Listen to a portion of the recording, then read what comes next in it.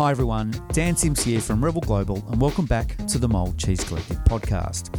Today I'm handing over the reins to my good friend, writer, communicator and food champion, Hilary McNevin. Hilary, welcome.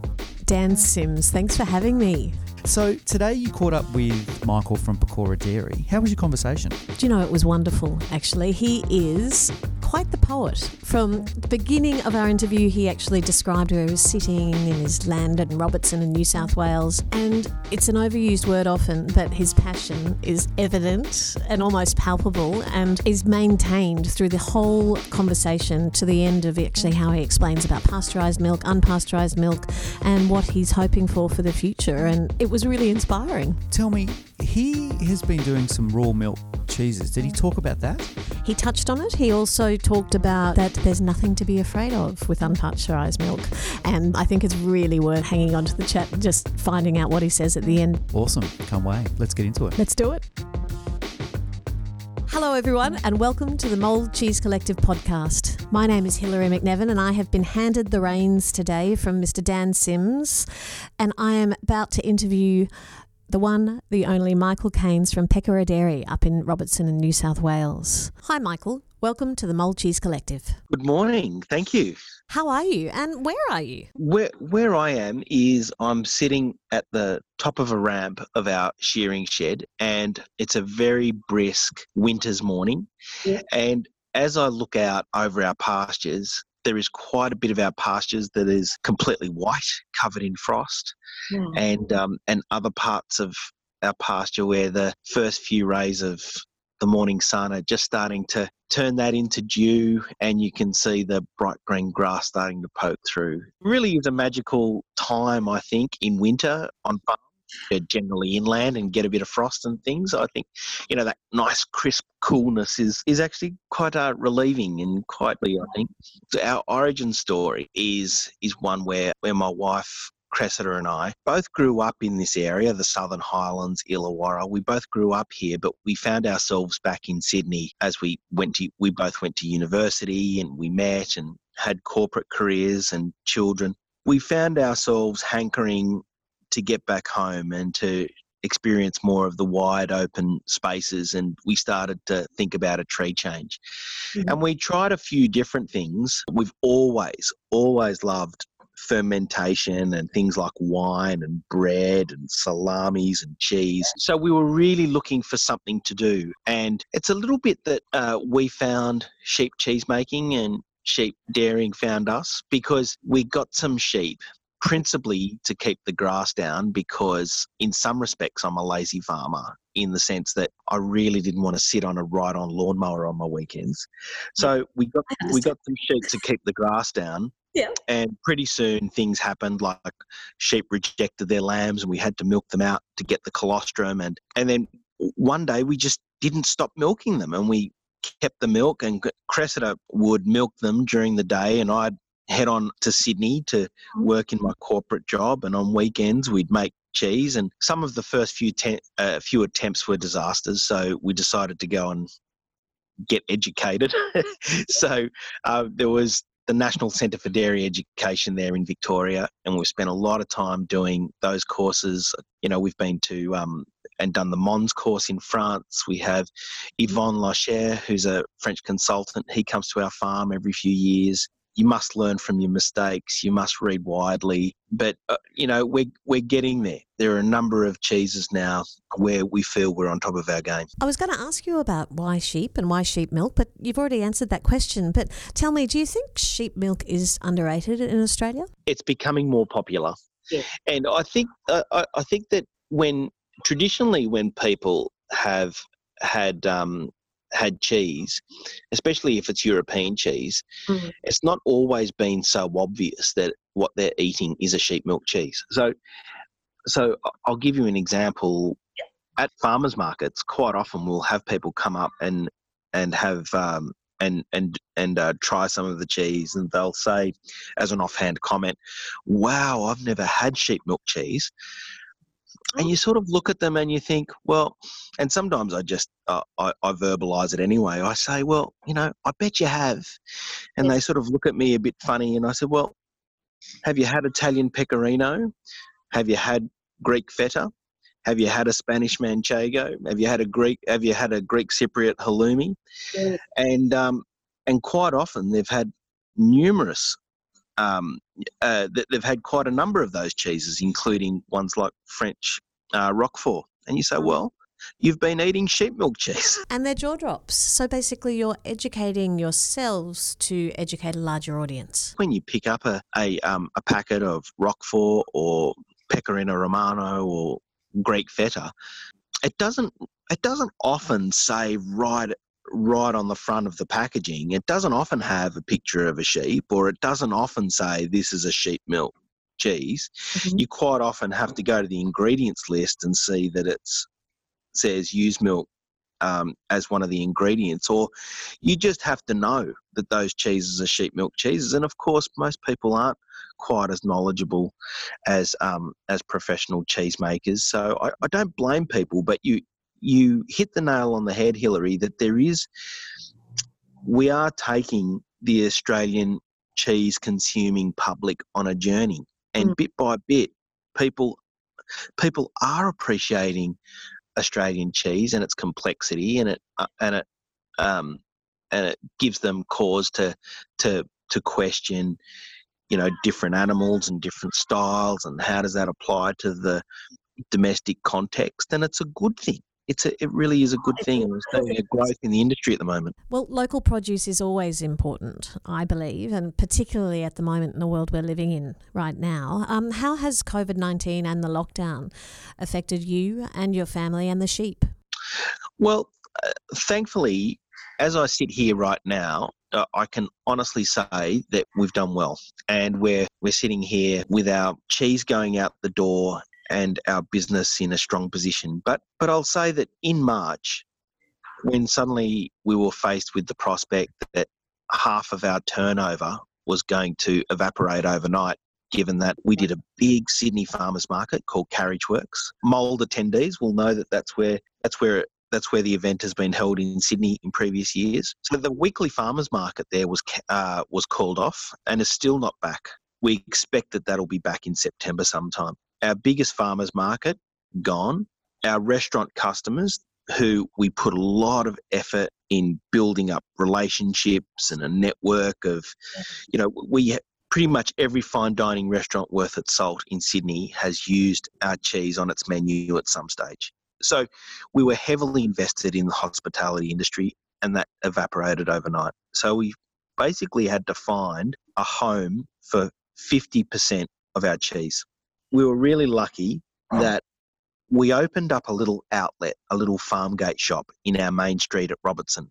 And for people around the country, Robertson sits right on the edge of the escarpment, of the Illawarra escarpment. So you've got Wollongong down the hill, you've got Robertson right up on top of the mountain, and behind Robertson is the Southern Highlands of Sydney, so Bowral, Moss Vale. And roughly, this area is halfway between Sydney and Canberra. So Robertson tends, because it's the only passageway from the Southern Highlands through to the coast, it gets a lot of traffic. We wanted to have a little outlet so people could reliably get our products, and we could introduce our products to a new audience without even knowing that COVID was on the horizon. So we opened that up just before Christmas, and pretty much we thought we'd made a bad decision because there were bushfires.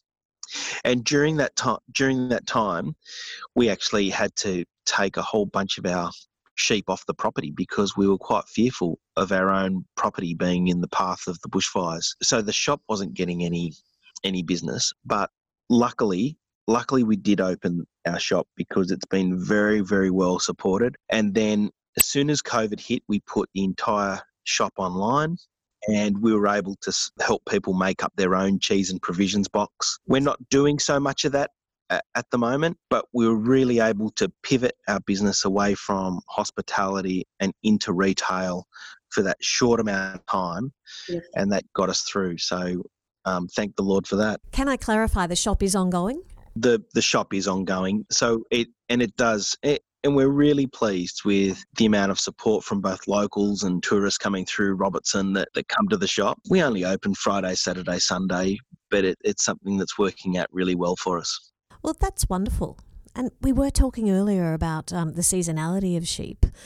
How do sheep operate? Sheep are just such a wonderful animal to work with, I mean, one of the lovely things about living in the country is living with the seasons, and sheep are the ultimate seasonal animal. So I'll take you through. So what's happening right now is the sheep are in their last month or two of pregnancy. So they are due to give birth.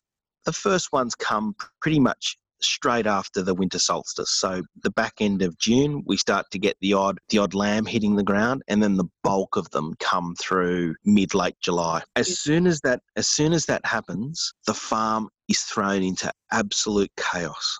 There's obstetrics and lambs, and it's an absolute crazy time of the year. What we do is we tend to leave the lambs on with their mums for a day or two. And then what happens is we then start to bring them all in, and at night we separate the lambs. We bring them up into our shearing shed becomes a huge nursery. The lambs have got everything they need. They've got hay and pellets and water, and the mums are turned back out onto pasture. In the morning, they'll come in, they'll be milked, and the lambs are given back to them. It's one of those amazing things. So imagine this. Imagine you've got 150 sheep at one end of the yards, and imagine you've got a few hundred lambs at the other end of the yards, and you open the gate and you let them all back to each other. And sometimes it's dark, it's smelly, loud. How the hell they find each other is still a complete mystery to me. But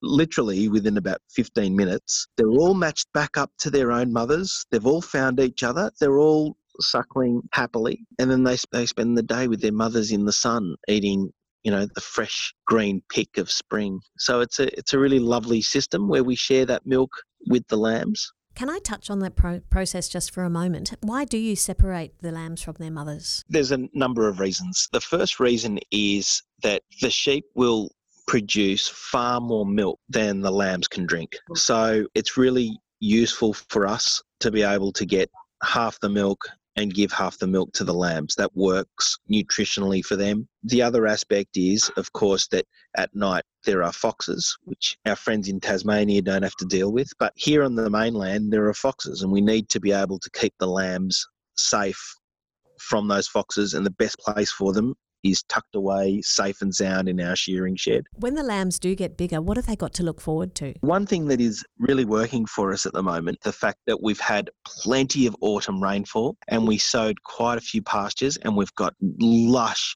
emerald green, annual ryegrass, Italian ryegrass, oats. So there's plenty of feed here to take us right through winter and into early spring. So we know that we're going to grow out some really good lambs this year. We know that we're going to have a fantastic start in terms of milk volume. So things are looking up. Now that you've got all this wonderful milk, I do have to ask the cliche question. What makes a really good cheese? It is a cliche, isn't it, that you would expect that every cheesemaker will then answer by saying fantastic milk. But it is true. And people might be interested in that sometimes when you get volatile flavours or when you get off flavours in a cheese, so for instance, if a cow milk cheese tastes particularly rancid, or a goat milk cheese tastes particularly goaty, or a sheep milk cheese tastes particularly woolly, quite often that's because the milk has been handled roughly. It may have gone through lots of pumps. There may have been lots of foaming in the tank, especially where bulk milk is used. Quite often, milk has got to go through as much as half a dozen pumps before it finally reaches the vat that it's made into cheese. So look, we're really lucky that with our cheese, really, there's only 1 or 2 pumps of milk, and we treat it very, very gently. We chill the milk straight away as soon as it's left the receival vessel, which is dairy speak for the tank that sits underneath the vacuum lines that go onto the teats. So when you've got milk that's handled really very, very gently, then you typically end up with a much better cheese. But more than that, I think that Cressida and I live in this place where we treat everything very gently. We treat our animals very gently. We take a gentle approach to the way we manage the land. And it is beautiful land that we live in here. It's very high rainfall. We get almost 2 metres of rain a year, so there's really lush pasture. It is beautiful. And so we really think that all those aspects, the climate, the animals, the pastures, we believe that all those things combine to create a special milk, which is why we're so passionate about heading down the raw milk path, because we really want to honour the quality of that milk as much as we can. So what you're saying is really that the milk does need a delicate approach. It's absolutely accurate to say. In fact, I'll go one step further and say that when we make a raw milk cheese, like for instance our Yarrawa, we know exactly what the sheep have been eating. We know the season in which the milk has been extracted. We know that there are going to be different microbes that are hanging around in the cool dryness of winter compared to the hot humidity of summer. So I suppose what I'm saying is right from the very micro level with bacteria and the microbiome that is around the farm and the factory, right through to those macro factors of season and lactation and animal. I don't think there is another foodstuff that can so accurately represent the entire of the farming system in a particular product as cheese does. So, Michael, I am very familiar with the idea of wine and terroir and expression of land, but what you're telling me here is that the cheese you produce is an expression of the land that you and Cressida are on. Yeah, that's it. That's exactly right. I really would like to see many more raw milk cheeses, not just cooked curd raw milk cheeses, but also the other type of raw milk cheese where there's been no cooking at all. How are people responding to raw milk cheese in Australia? I still think that there's a little bit of confusion. I think we need to come up with some better nomenclature so that we can understand, to sort of explain to the public, the difference between an uncooked raw milk cheese and a cooked raw milk cheese starts to get a bit unwieldy. And I don't know if we go down the path of, for instance, in wine, they start calling things natural, unfiltered. I'm just not sure that we've got the education piece right. But then again, there's just not a lot of people making raw milk cheese. There's only, I think, 1 or 2 of us that have been approved for making raw milk that hasn't had the curd cooked. After 3 years, I think we're just starting to get it right. It's not like you can just take a conventional recipe and apply it to a raw milk context either. Like it actually takes a long time in product and development. So I think cheesemakers are still on a journey, and when we're a bit further down the track, I think we'll probably be able to educate our market a little bit better. You've said that there are only a handful of cheesemakers in Australia making raw milk cheese. How do you lobby for change? We've been working with the food authority. So I think that there are 2 approaches. There has been one approach where people become belligerent and fight and become dogmatic about the right to make raw milk cheese. It doesn't work. It simply just creates an adversarial approach with food authorities, and it doesn't get anybody anywhere. So we took the approach where we worked very, very closely with the food authority, as did ASCA, the Australian Specialist Cheesemakers Association, and we worked with the authorities to come up with the science that underpins our ability to make raw milk cheese. So a very brief explanation is that a conventional cheese is pathogen-free because you pasteurize the milk. Yeah. A raw milk cheese is safe to eat because the pathogens have been inactivated or killed off through a maturation period rather than a heating function. So, for instance, if we can keep a cheese for 3 or 4 months at, say, 12 degrees, then what we know is that even if there were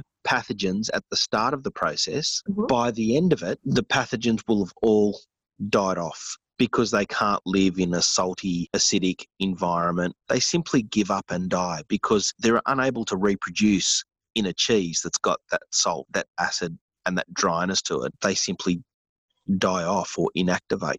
And that's a very particular and well-documented scientific process. It's the same process that salami makers use, and it's the same process that you use to make raw milk cheese. And there's a lot of statistical modelling that sits behind it. So we can we can statistically model out for how long and at what temperature it will take to mature a cheese such that it is clear of pathogens by the end of it.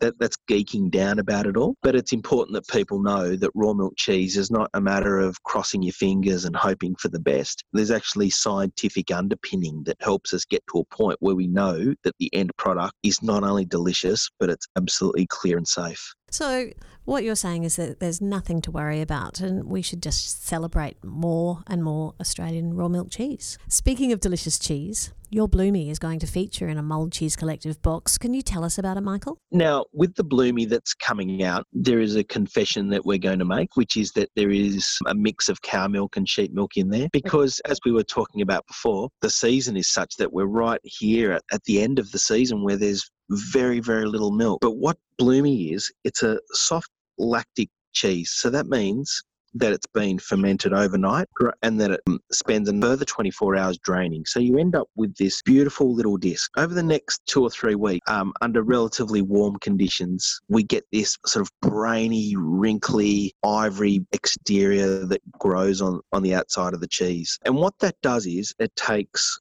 what was a fresh cheese, and if you ate that as a fresh cheese, it would be pillowy and clean and wouldn't have a lot of aroma. But then what the little wrinkles, the white wrinkles that we grow on the outside are going to do is they're going to lengthen the palate. It's going to become more aromatic as it gets older and it'll start to go gooey beneath the rind. What we've done with Bloomy to just highlight those wrinkles and to just enhance that sort of brainy appearance on the outside, we've dusted it with a little bit of ash. So the peaks of those wrinkles stand proud with a little bit of ash on the outside. So when people dig into a Bloomy, there's going to be a little bit of gooiness on the outside and there's going to be chalkiness in the middle and it will be absolutely delicious. This sounds so good. So what am I having with this? Am I scoffing it?